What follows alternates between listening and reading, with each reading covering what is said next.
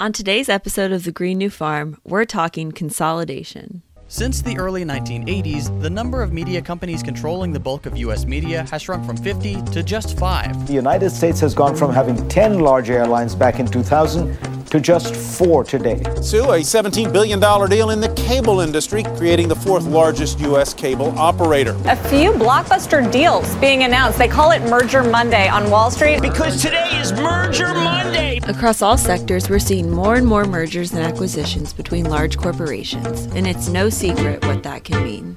When an industry gets too consolidated, any company trying to compete with them or survive in their supply chain can get crushed. Paving the way for even more consolidation. A reality dominated by near monopolies. An oligopoly, where a handful of companies control an entire industry, coexisting peacefully without much in the way of price competition. We already have a problem with monopolies in this country. Monopoly, a nice, ruthless, money-hungry family game. It's against the law. And while it's becoming ever more obvious in other sectors, consolidation in agriculture isn't something that a lot of people are talking about. But it matters because it leads to overproduction that degrades the environment, creates public health crises, has caused an all-time high in farm debt, and undermines opportunities for more sustainable farming methods. History teaches that a nation grows according to its agriculture, the very basis of life. I've long been very concerned about concentration and competition in the agricultural sector. The planned combination with Monsanto is such an extraordinary opportunity to create a global leader in the agricultural industry. So we can grow more with less with Roundup. When I was a kid, we had 4 implement dealers and 3 or 4 car dealers and don't got nothing left. Our input cost is awful high compared to the price we get out of stuff. I'm concerned that all these companies merging at the same time will have an enhanced adverse impact on competition within the industry. My name is Claire Connor, and on this episode of The Green New Farm, I try my best to disentangle the issues behind agricultural consolidation. I'm hoping to uncover the truth behind these polarizing issues, while also exploring alternatives and actions we can take to make a change. Along the way, I'll be speaking with a researcher, farmer, industry lobbyist, and political activist to better understand the integral workings of the agriculture sector. When I talk about consolidation in the agriculture sector, I'm largely referring to seed and chemical companies. These are the corporations which sell their products to farmers, and though it involves lots of different kinds of crops and produce, corn and soybeans are the biggest commodities here in the United States. I contacted Claire Kelloway from the Open Markets Institute to talk more about consolidation and why it can be dangerous, especially in the agriculture and food sectors, and how policy can impact future mergers. My name is Claire Kelloway. I am a food reporter at the Open Markets Institute, which is an anti-monopoly think tank studying issues of consolidation and antitrust policy. And I specifically cover food and agriculture. So how does the Open Markets Institute get involved with that kind of behavior?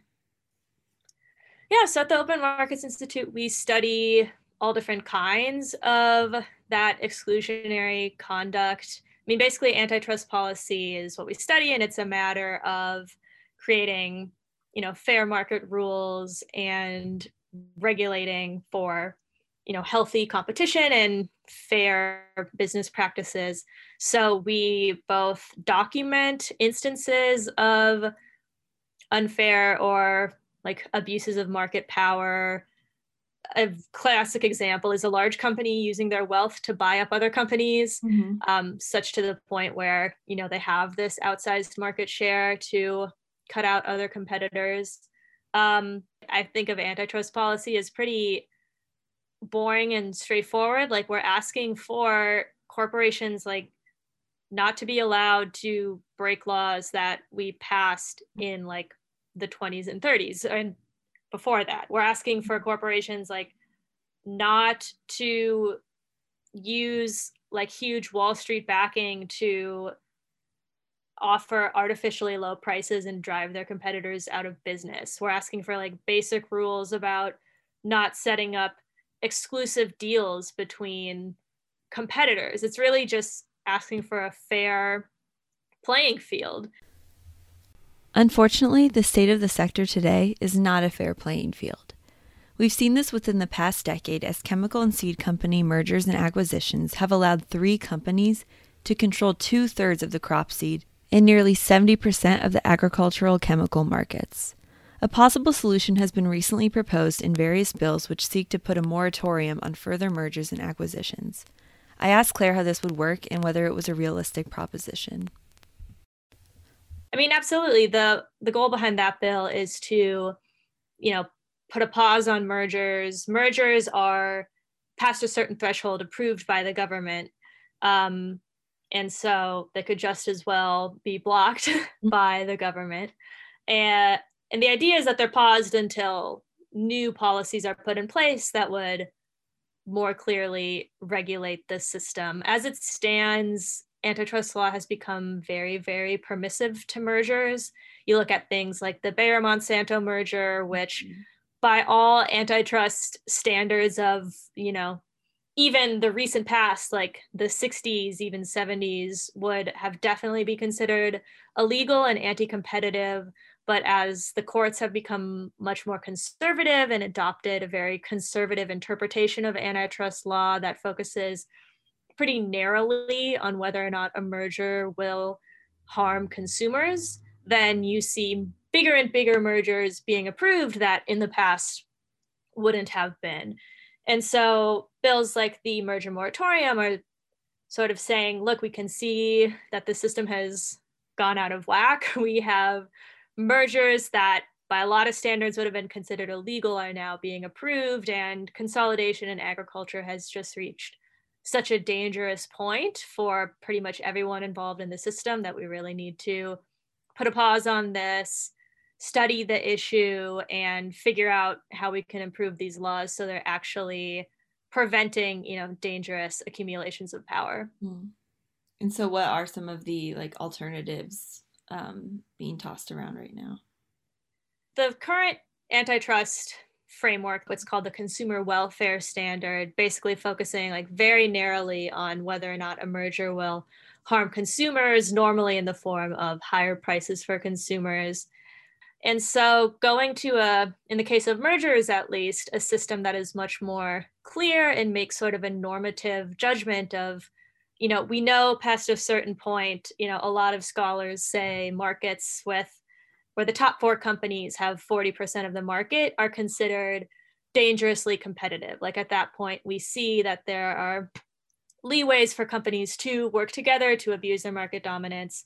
And so instead of having, this consumer welfare standard, you could set what are called bright line rules. A bright line rule refers to a law or regulation that doesn't require interpretation. Basically a very objective rule. Basically saying past a certain market share, a merger will be under a high level of scrutiny. It'll be considered presumptively illegal unless the corporation can prove that, this market share was gained by fair means, that this merger won't have not just harm on consumers, but harm on workers, farmers, competition more broadly. A lot of consolidation, I think, is happening because it's a question of, building power. One company wants to get big so that they can negotiate with another company that is bigger and sort of putting pressure on them higher up in the supply chain. So a good example is, meat companies will say, well, we're not getting big to abuse farmers or to gain dominance. We need to get big so we can negotiate with Walmart because Walmart is huge and they're, requesting better and better prices or lower and lower prices from us. And we need to build power to fight them. So sometimes consolidation and integration is maybe not necessarily about manipulating the market, but instead is simply because of competition. Is that kind of what you're saying? I mean, I think it makes firms compete on the wrong things. I think it ultimately is about market power, but it makes it so when you have a system that's so consolidated and everyone is abusing their market power, then all of a sudden that's like what you compete on. You compete on who can be the biggest, who can screw the system the most, who can get the best deals, get away with the worst contracts. And, how can we screw like everyone else around us rather than, I'm competing on a quality product. I'm competing on, God forbid, like treating the planet and workers well, like pro-social things. Instead it makes it so everyone feels this pressure to be pretty ruthless and abuse their market power more than the next person. Yeah. So, and it's obviously such a polarizing topic. I don't know about you, but I find myself struggling to know who to believe or what to believe. So I just was wondering, like, how you find truth and where you look for those sources. Definitely. I think the main issue for consumers and for all of us is that it is really shrouded in a lot of layers of confusion and proprietary information and, really getting down to the bottom of, even if you can find scientific results that, are testing a certain chemical, like knowing who is funding those studies. And it's also just a complicated topic. And so for the investigative journalism that has been out there, I mean, it shows time and time and again the huge influence of the chemical industry over this agencies that, are regulating it. Like, yes, there are large regulatory processes, but without a doubt, these companies have a huge influence over that process. And it's, their fingerprints, an influence over the regulatory system and the revolving door between regulators and industry has been documented. And so, I think that, that doesn't show you definitively that, these products are not safe or not being accurately tested, but it definitely shows the power of these companies and the influence that they have. It's hard to say that we should just not use these chemicals. Definitely hard to actually enforce something like that. Like, what are some smaller steps that people can push for more regulations? Yeah, you can envision a system in which there's a much lower use of pesticide and herbicide application than there is today, just by having more diversity and more choices and more discrete management of mostly weeds and pests. Part of the reason why there is an increased use of agricultural chemicals stems from the type of food production that we have. And so to go to the source, like, you need to be changing the way you produce food from the beginning. We need to be moving away from a system of agriculture that encourages so much overproduction of all different kinds of crops. And obviously provides farmers a fair price, but not at the expense of rural communities, of the environment. I think this whole time I've been struggling with how overwhelming it is to try and imagine change. Because in the big picture sense, we as a society would have to change how we think about food. And I know that this is a pretty privileged thing to ask, and it's even more daunting when we consider how the current system is so strongly supported by government funds and powerful corporations. But Claire reminds us that markets aren't this natural force that we have no control over.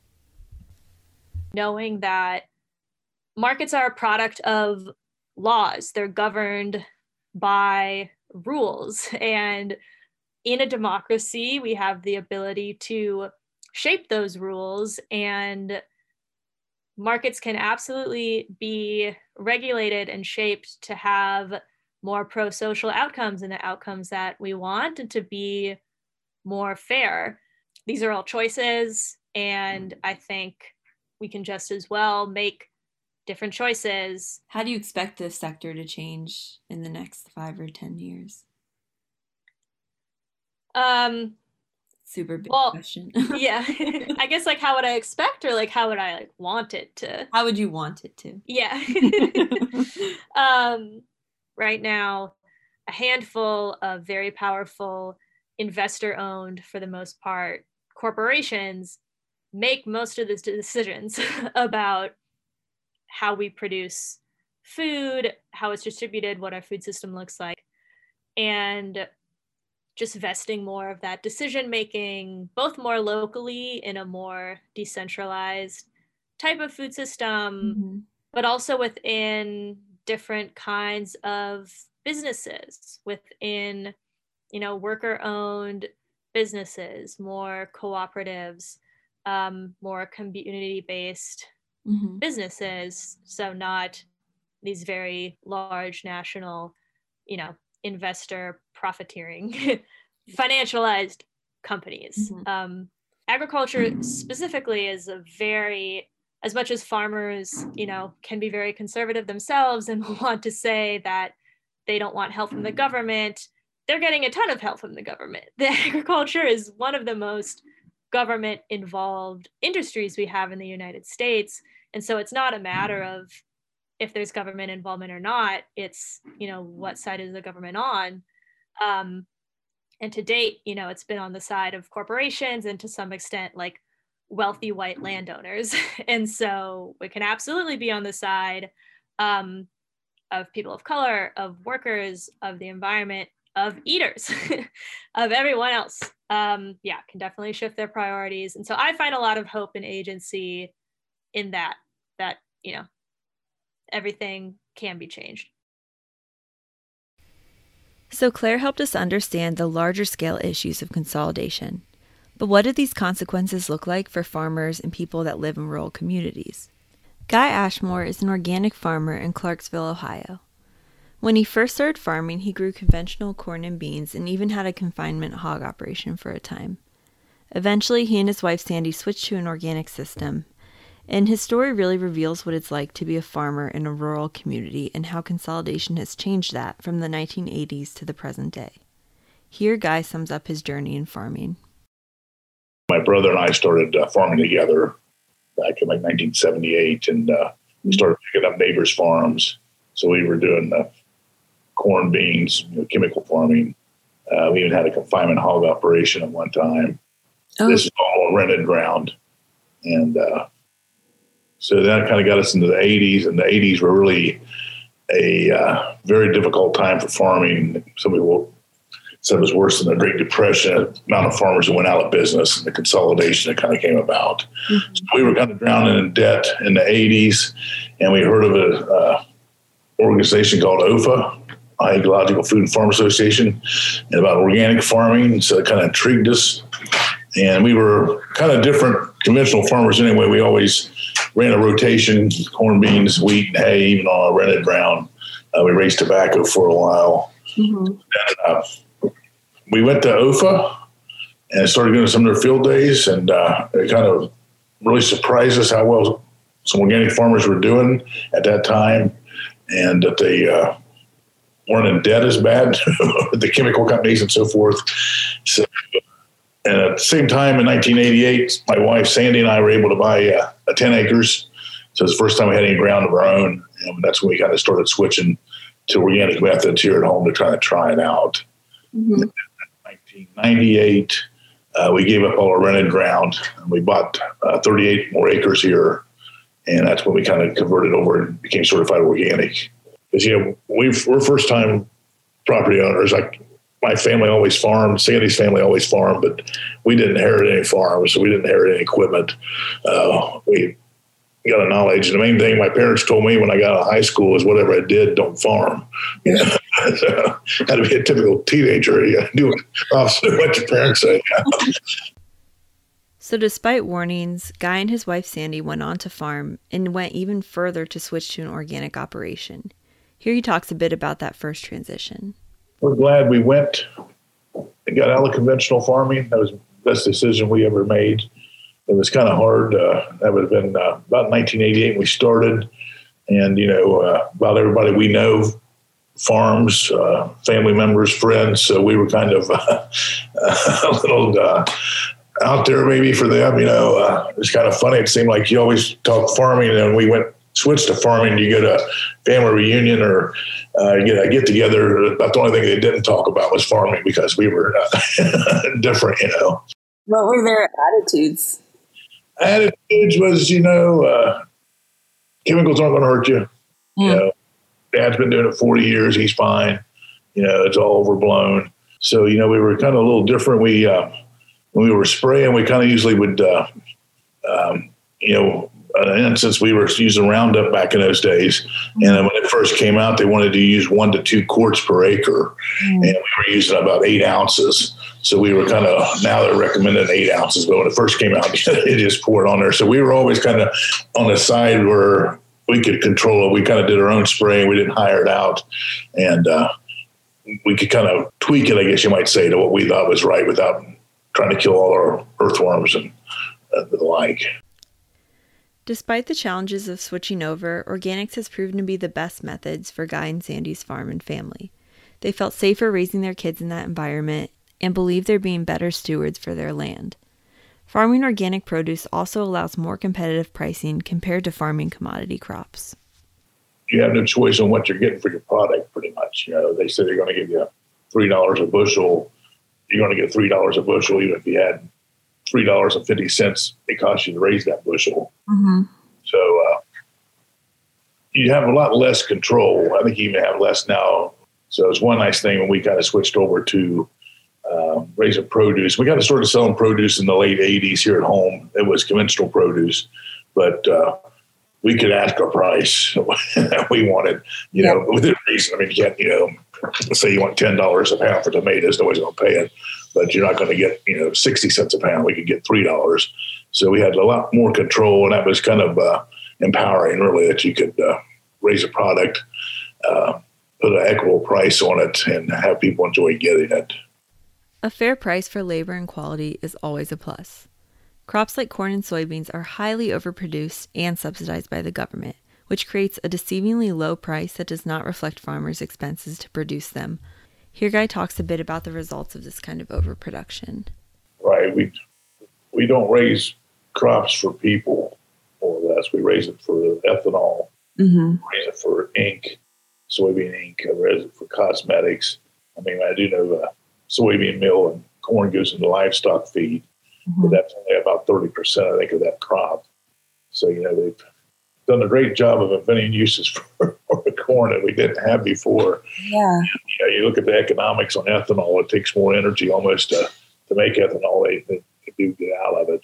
Probably somebody farmed 350 or 400 acres. That was a big farm, and it was diversified. They had livestock on it, and as things expanded, it's kind of went to bigger, faster, quicker, And as that's all just changed, I'm not sure how much we could go back, really, especially the price of land for people to get into farming.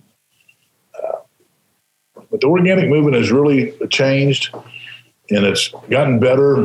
We're encouraged by it.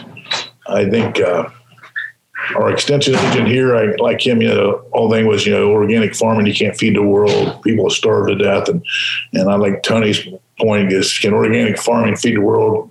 He goes, I don't know, but it might save the family farm. That's a good way to put that. You can argue, there's mass starvation now with all the chemicals we got. So people don't look at the picture on that either. Yeah. What do you wish more people understood about farmers and farming in general?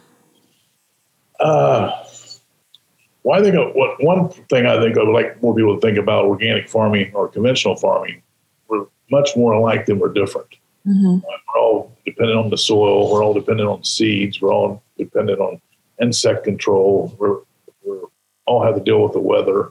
It's all these things are similar that I think people kind of try to divide us. It's organic or it's conventional. And I think farmers kind of get a black eye because I think they push it more and more that how much they're polluting, the soil erosion, And, most farmers I know really want to do a good job. They're just in this cycle of corn, beans, and, Roundup.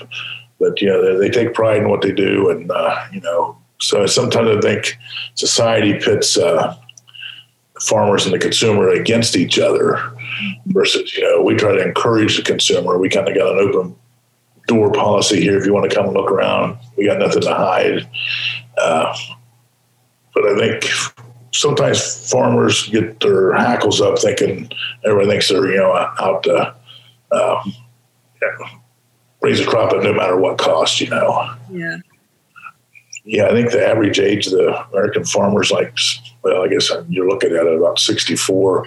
I'm not quite there yet, but close. But, when I first started farming there in the late 70s, early 80s, I think the average age was 61. So it's always been a bad thing. And what's kind of frightening now, I think we're to a point now there's so much ground that's in private hands, it's going to be turned over because of the age difference. Farm ground's bringing $8,000 or $10,000 an acre. I can't afford it. And, a young farmer starting out, it's kind of like getting out of college and all of a sudden you're going to buy a $500,000 house. You can't do it, unless you're, a doctor. So we need more mentoring programs and we need more ways to find out how we can get young people access to land. Mm-hmm. I just don't know the answer. It's just really tough. Mm-hmm. Guy goes on to say that farming isn't really a viable profession for a lot of young people in his community. And we'll hear in a second about how that's affected the land around him. But here's the thing. Education and awareness is one of the most important things moving forward. If we want to begin changing our food system, we need to start educating and training a more informed generation of producers and consumers. It seemed like the generation that was farming, the next generation generally aren't here anymore. So it's absentee landowners. Quite a few farms went to houses. Quite a few farms have been consolidated. All the fences have been tore out. So instead of having 8 farms you saw, you got one big field. I don't call them a farm anymore. It's just a big field. It's brown all winter, and growing in the summer. Do you think that's a problem? Yes, I think it's a major problem. It's just like our land's assaulted. They just want it for a growing medium. They don't act like it's alive, full of microbes, and they just kill everything. The one thing, there's always winter annuals that come up. Well, they want to kill them now too because it slows them down in the spring. And our small communities have really dried up. Like they all had local feed mills and had little hardware stores that because farmers were businessmen, you had to go buy it.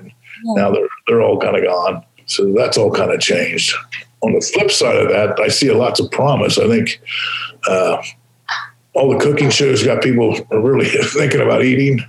I think internet's helped connect us, good or bad. But I think the internet's helped because when we first started organic, it was hard to get information. You almost had to find somebody that knew somebody. And I will say the organic community has always been really open. I mean, it's like people want to share so much because I don't want to see somebody make the same mistakes I did. Mm-hmm.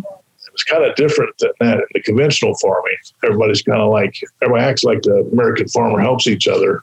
But most of these American farmers are waiting for the neighbor to go out of business so they can pick up their farm. And, the only way they can expand is by more acres.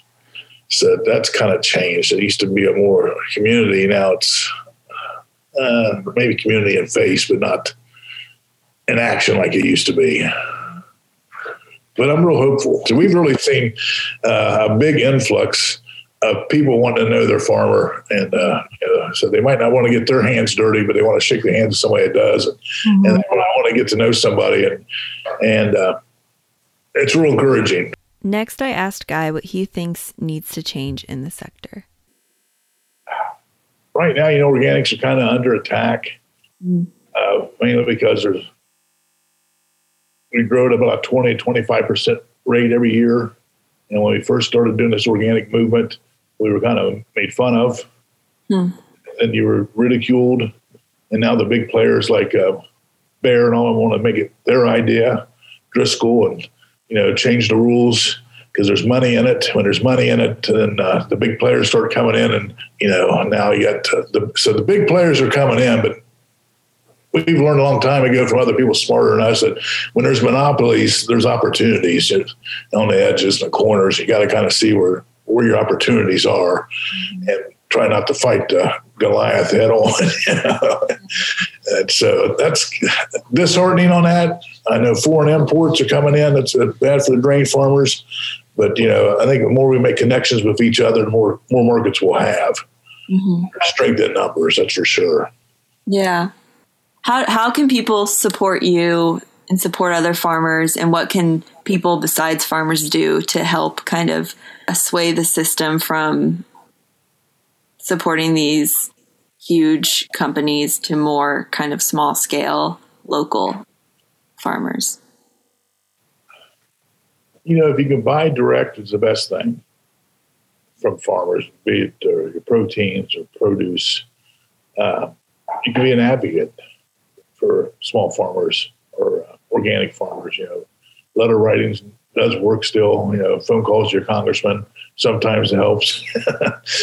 But, I think the more we get connected as eaters and farmers, the more we can help change the system. Mm-hmm. And I really think that's kind of where it starts. I mean, you can kind of get overwhelmed, but if you start with one small thing, it's friends of ours go, well, I can't afford to. That's the big bone contention for me. Can't afford to feed organic. Well, if you buy organic potatoes and make your own French fries versus buying a box of frozen French fries that's organic. I mean, you really can't eat organically. Pretty reasonable. And so I always tell them, if you just start with one item, if your kids drink a lot of milk, get organic milk, at least for them, and kind of start small and go, and every little bit you do that helps the organic movement. So if you can, support a small grower. Even if it's in a small way, it's a start. In the next segment, I talk to Chris Novak.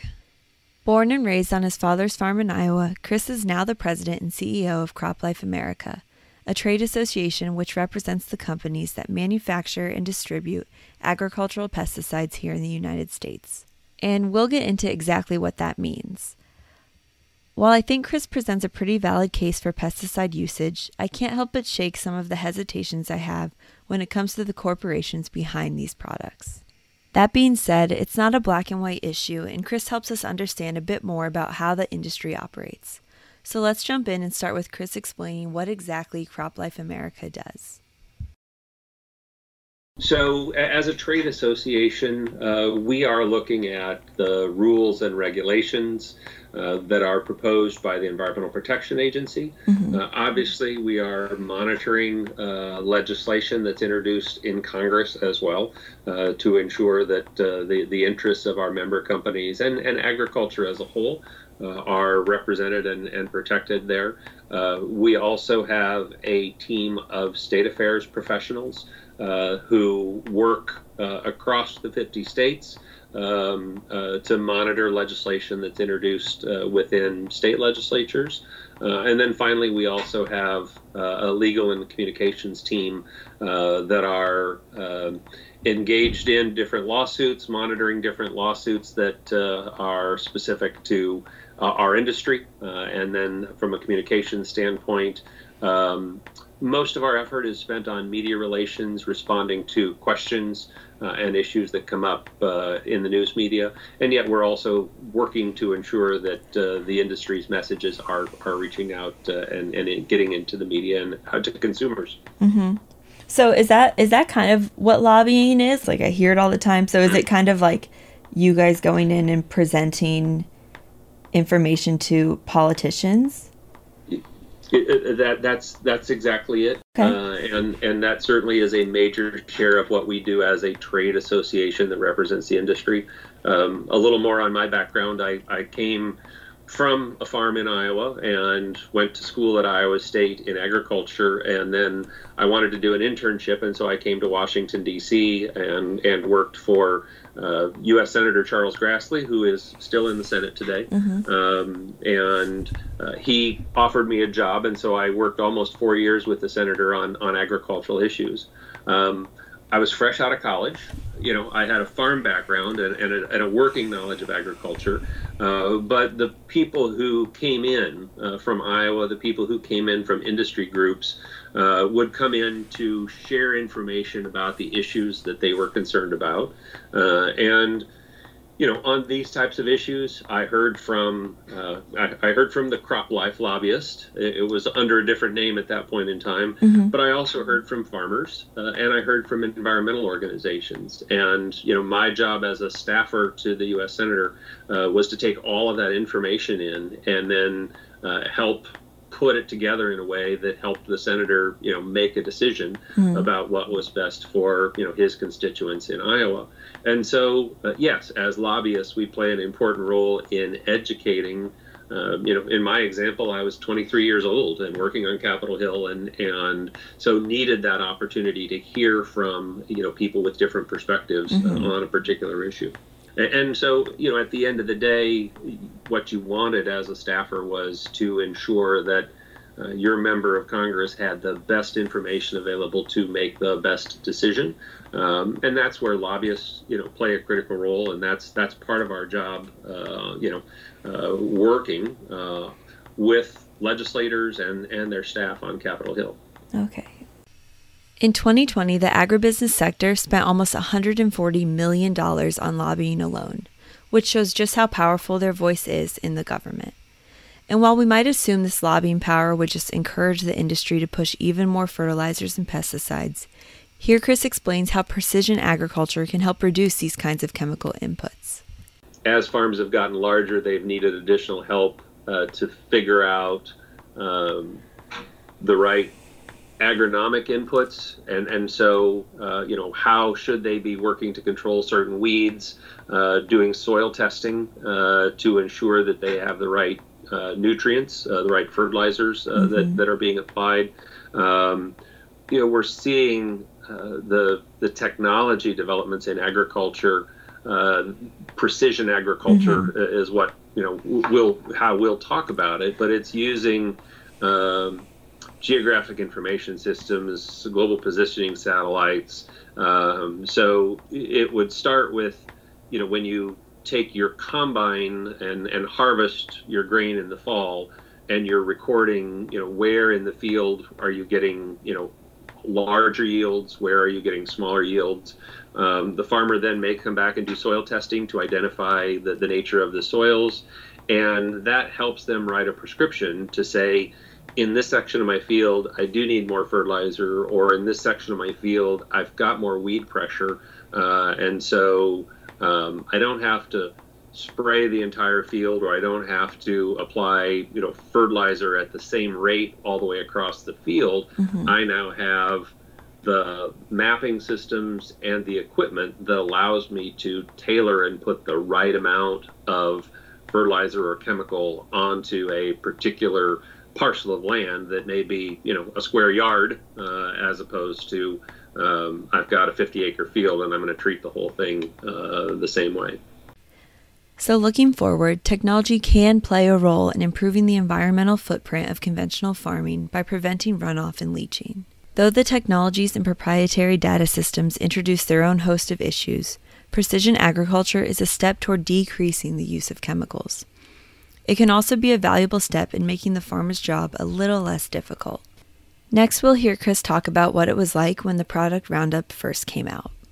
I was thrilled, when Dad came home with a contraption. It was a plastic pipe that had rope wicks, attached to it, and he would pour the Roundup into this plastic pipe and then drove that through the field on the tractor, and as it brushed across the top of weeds that were over the soybeans, it would kill those weeds. Well, for me as a kid, I didn't have to walk those soybean fields. I didn't have to spend 8 hours a day out in the field, with a hoe digging out or cutting out weeds, because now Dad was able to use chemicals in a meaningful way to help weed control. And that's again, we've moved from intensive hand labor to fewer people on the farm today, fewer people willing to do that type of farm work. And as a result, we have developed the innovations that have allowed us to continue to produce more food on fewer acres of land. It's important to not forget that, in a very real way, the increased accessibility and usage of chemicals has made a lot of farms more successful and made the farmer's job a lot easier. Operations today simply could not exist without the use of chemicals, whether organic or synthetic. If we had a more extensive network of smaller alternative farms, there wouldn't be such a strong reliance on chemicals. But for would-be farmers looking to launch a new operation, it's not that simple. Agricultural land is just too expensive, especially for someone just starting out. I asked Chris about this. Do you think there's fewer people willing to be farmers, or is it just it's obviously really difficult to get in when there's a lot of big farms taking up the landscapes? I think for somebody that wants to get into agriculture, there still is a pathway for them to do so. And again, though, I'll go back. When my father purchased the farm from his father, the cost was about $1,000 an acre. And so a 100-acre farm, dad paid $100,000. The farm today is about $10,000 an acre. And so to purchase, my home farm, if I said I want to go back and do that, would now be $1 million. And so that is part of the challenge that we face in agriculture. If you do want to farm, in a way that's broader than just marketing to a farmer's market and capturing that value, do you have enough productivity? Can you secure, a price that helps you pay for the cost of the land and the equipment that you need, which obviously is far higher today than what it was, 30 or 40 years ago. Right. What would you like to see change in the agriculture sector? Like, what do you think needs to change? And then also, what are you hopeful about for the future? Okay. Well, first, I am a tremendous advocate for the adoption of innovation and science within agriculture. And in part, we're challenged because food is something that is comfortable and familiar. And for many consumers, the idea of innovation in agriculture, they want to return to, what they believe was a simpler, healthier, cleaner time. And yet the reality is, our food is safer today than what it was, 20 years ago or 30 years ago. It is healthier today. And again, just as I shared the experience, our farm, my farm in Iowa is being farmed in a far better way from an environmental management standpoint because of the use and adoption of technologies. So I still want to see us find a way to help consumers understand, what I know from my personal experience, how the changes that we've seen in agriculture are providing better environmental quality, are helping us reduce greenhouse gas emissions, are producing safer foods. And so, but that idea that we can have an agriculture that allows young farmers to come in, that allows and pays those young farmers to farm in a system that may produce a specialty product. I mean, for something that you want at the farmer's market, that avenue is there, and that can be profitable for those farmers. And at the same time, that we reach a point where consumers do understand that, the food in the market is safe, and if it's grown conventionally, that too is an important part of our food system. And reaching an understanding that both systems can coexist, that we can learn from one another and improve our productivity from a food standpoint, our sustainability from a food and environmental standpoint. That's the challenge for your generation. I'll keep up the fight, but we need more people to look at those issues and not declare that one system is good or bad, but to realize that both systems can benefit and grow from working together. When I was doing research for this project, I contacted quite a few people to potentially interview.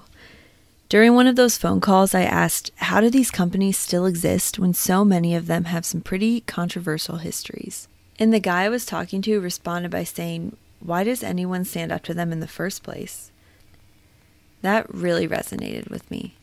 These huge chemical and seed companies have so much power, so much money, and they usually win when it comes to legal battles. So I started raking through news stories to find out just who were the people fighting against these corporations and stumbled across Gary Hooser, former state senator of Hawaii and Kauai County Council member. After our initial phone call, I was so excited to talk more and hear about his experiences being a community activist as well as politician. And by the end of the conversation, I was just so touched and inspired to push against the status quo myself. And I think anyone who listens to it would agree. Let's get into it. A couple of people, young people, a young woman named Fern Holland and a young man named Saul Kahn, who I've known since they were children. I know their mom and dad. Mm-hmm. They came to me and they said, Uncle, that's an affectionate name. They in Hawaii is used a lot for in this situation. They said, Uncle, can you help? Mm-hmm. And I said, I'm not Superman. I'm only a council member. I can't kick Syngenta out of Kauai. I can't. I don't have the political power or legal power to do that. But let's talk. Okay, so a little backstory here. In the early 2000s, major agrochemical companies started to buy up plots of land in Hawaii to test seeds and adjoining chemical inputs. Hawaii became the hotbed for these sites because the climate allows for 3 to 4 harvests a year, saving the companies a lot of time and money.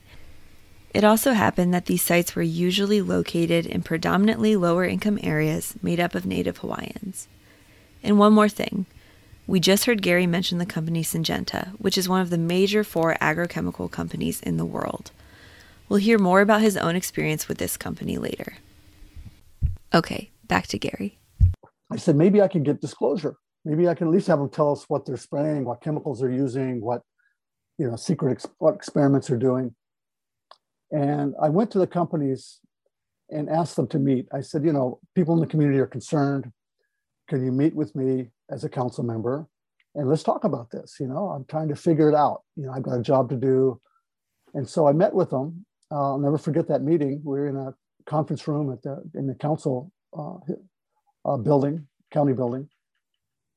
And I said, people want to know what you're using. Can you tell me what chemicals you're using, what your experiments you're conducting? And they proceeded to lie to me.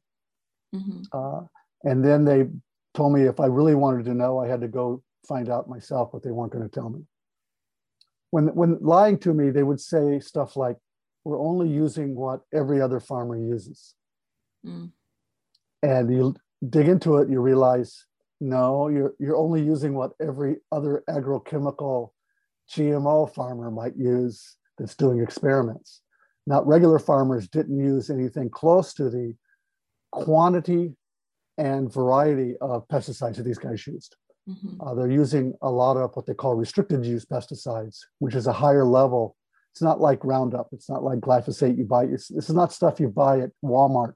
Mm-hmm. This is stuff you need a special license for that has pages and pages of warnings on it, mm-hmm. Health warnings. And so they would mislead me. Then they would tell me they're feeding the world. I shouldn't bother them because we need this stuff to feed the world. And then I said, well, it kind of makes sense. There's a lot of corn they're growing. And then I looked into it further and realized and found out the corn they were growing is not for human consumption. The boxes they ship the seed in says not for human consumption. It's for ethanol or for cattle feed or for high fructose corn syrup. Mm-hmm. And none of this is feeding anyone in Hawaii. So here's another important point. Those cornfields that we see when we're driving through rural America that exemplify the Midwest, they're not growing the sweet corn varieties that you eat at a summer barbecue. It's field corn that gets refined into ethanol, made into livestock feed, or exported to other countries for feed, with a small amount processed into high fructose corn syrup or other processed food products. The bottom line is that we've overproduced so much in this country, we've basically had to make up uses for corn. So Gary's right, we really aren't feeding the world with this stuff, and after finding this out, Gary and a few others decided to take action. So I went back to my group and we put together a bill. It's well known in the state of Hawaii, mm-hmm. and perhaps in circles outside the Hawaii, mm-hmm. and with people who discuss this issue. It's called Bill 2491. And I pieced it together from conversations with this small group. And this is an important thing I want to stress, that if not for these citizens, these young people coming to me and asking and being willing to help, it wouldn't have happened. So after developing this bill, the chemical companies immediately reacted by falsely claiming people would lose their jobs if it passed. Workers were bussed in, the hearings would last for hours on end as people from both sides testified. And in the clip I'm about to play, Gary describes a moment during one of these hearings that he saw what was really going on with these corporations. And at one point I asked one of the executives from, I believe it was Syngenta, it might have been Beck's. And I asked him, I said, why are you fighting this so hard? Why don't you just agree to disclosure? You say it's safe. You say if we really want to find out, we can do Information Act requests and find out. Why don't you just tell it? Tell us what it is and don't do it next to schools, And he looked at me and he said, Council member, he said, you don't understand. There are implications beyond the law that we're concerned about.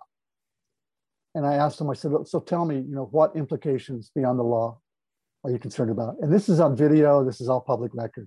Mm-hmm. And he says, we're concerned that other communities might want to do the same thing. Mm-hmm. And I almost blew up at that point, So you're concerned, we're going to set an example. So other communities are going to want to also protect their place and ask for you not to do it next to schools and stuff like that. That was a very telling moment. That's what they would. They didn't want to have a little tiny community like Kauai tell them what to do, and they were going to fight it every step of the way. Mm-hmm. So this is a lesson on political action in small communities especially, but I think any community. They demanded action, and they made it clear that we're not going to go away until the elected leaders of our community deal with this. So they showed up at every meeting. They marched, and we had meetings, without exaggeration, going 10 hours long into the evening, into midnight, mm-hmm. and the people would not go home. They'd stay in the room. And so my colleagues on the council soon realized that this is not something we could just defer to later. This is not something we could put off. This is something that we have to deal with. And it's not going to go away. I mean, as an issue, it's not going to go away, and these people aren't going to go away. Finally, the bill passed. It was altered from its original state and weakened a little bit, but the community felt really triumphant. Until the mayor vetoed the bill. But after more long hearings, the council overrode the veto. Not long after that, the chemical companies sued Kauai County. Syngenta, Dow Chemical, DuPont, and a company called Beck's sued Kauai County. County of 65,000 people for the right to spray poisons next to schools and not tell us about it. And so shame on you. That was our, that was it. Shame on you. And they won. They won in federal court. That was one of my lowest moments. Mm-hmm. But the court ruled that the counties did not have the legal authority, and only the state could regulate these companies. And we appealed it. We lost the appeal. After this, the community came together and fought for another 3 years or so to pass another statewide bill that's still in effect to this day and has set a precedent for other states as well. But let's go back a bit. Shortly after these companies sued the county, Gary was invited to speak at an event in Switzerland for a group that pushes back against corporate abuse. After agreeing, they asked Gary if he would also be willing to speak at the Syngenta shareholders meeting. Here's what he said. Usually I said, those people don't like me. They're not going to let me talk to their group. Yeah. And he says, no, he said, you don't understand, Gary. He said, we own a couple of shares in Syngenta. We can transfer those shares into your name. You'll be a shareholder and you're entitled to speak at their annual meeting. So I said, sure. And it was one of the most powerful moments of my life in working on issues and in politics. To be able to speak to that group. Most of the shareholders don't have a clue about this kind of stuff. They're retirees. This audience is a lot of retirees. Mm-hmm. And, I spent about 3 minutes talking to the audience. Mm-hmm. And basically, I said, imagine if you live where I live. Imagine if you live where I live. And every day, this company is spraying stuff, chemicals that they won't tell you what it is. They've got warning labels, 40 pages thick, but they won't tell you everything they're doing.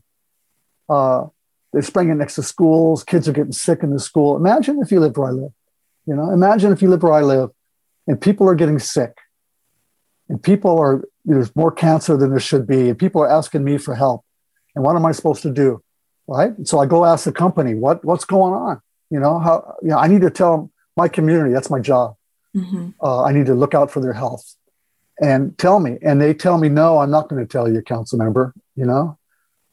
I might be naive to a certain extent, but I felt like the audience got it. The rank and file people, a lot of retirees in the audience kind of thing. I think they got it. I really encourage everyone to visit GaryHooser.com and check out the video of him speaking at the meeting because it's pretty badass and really inspiring. Unfortunately, though, after all this drama with these companies, Gary wasn't reelected. But that hasn't stopped his involvement in fighting for climate and social justice issues. My work right now is an advocacy role, still though with politics and policy as a central focal point. Mm-hmm.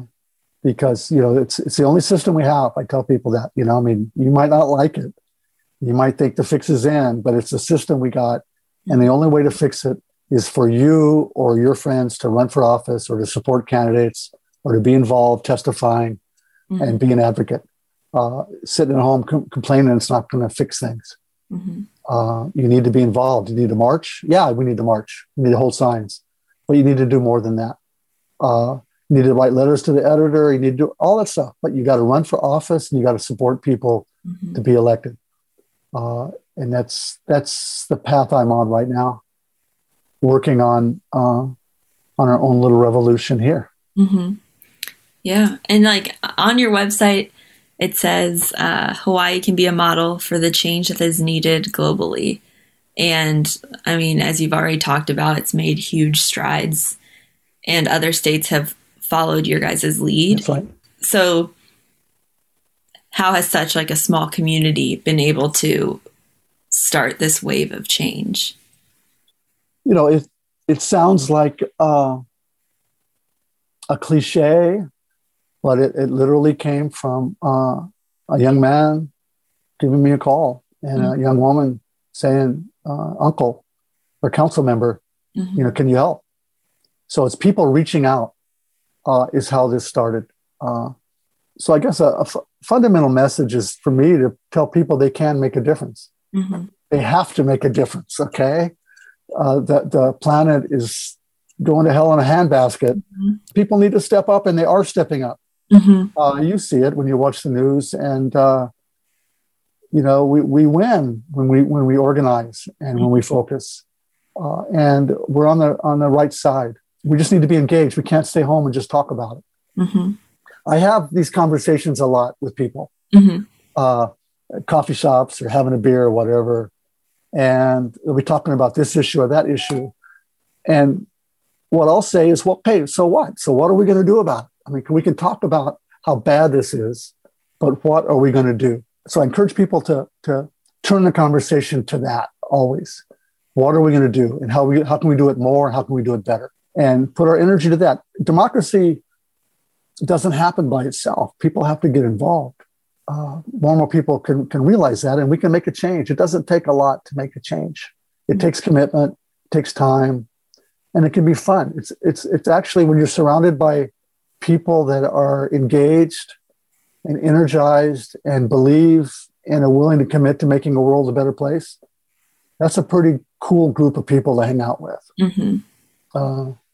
Yeah, and winning every once in a while is good. And you can win.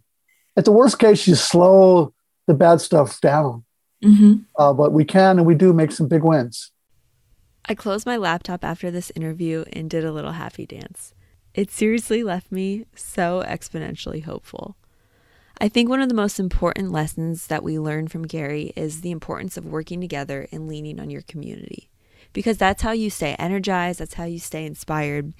And even though it can seem overwhelming to try and make a change, it can be done if we organize and work together.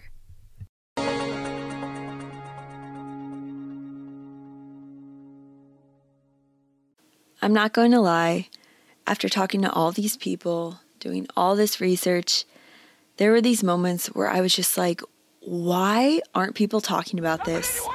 What's going on? I literally had like a slight meltdown.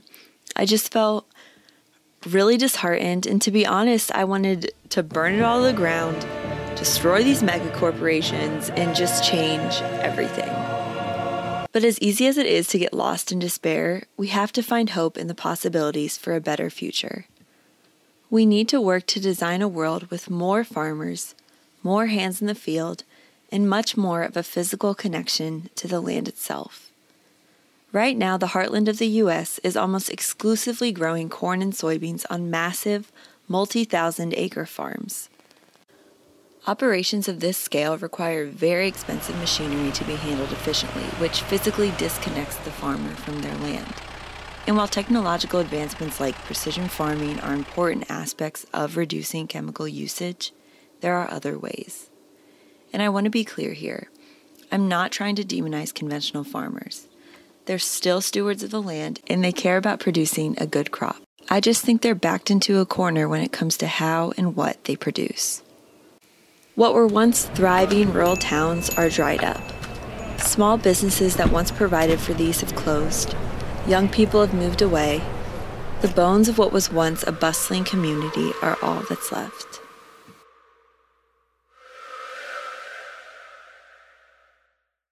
Now imagine what we could have. A patchwork of farms across the country, growing a plethora of crops, using varying methods, owned by a lot of different people from different backgrounds. Maybe Jaime has a couple acres and utilizes heirloom seeds. Rachel and her partner have an orchard with ducks and pasture where they share their trial and errors. Ron still has his corn operation, but has new neighbors, and his sleepy hometown is beginning to reawaken as the local market rebuilds. Young people across the nation begin to see sustainable farming as a viable profession. As alternative models become more common and more affordable, what was once a niche market for wealthy urbanites becomes accessible to more and more people. Can you see it?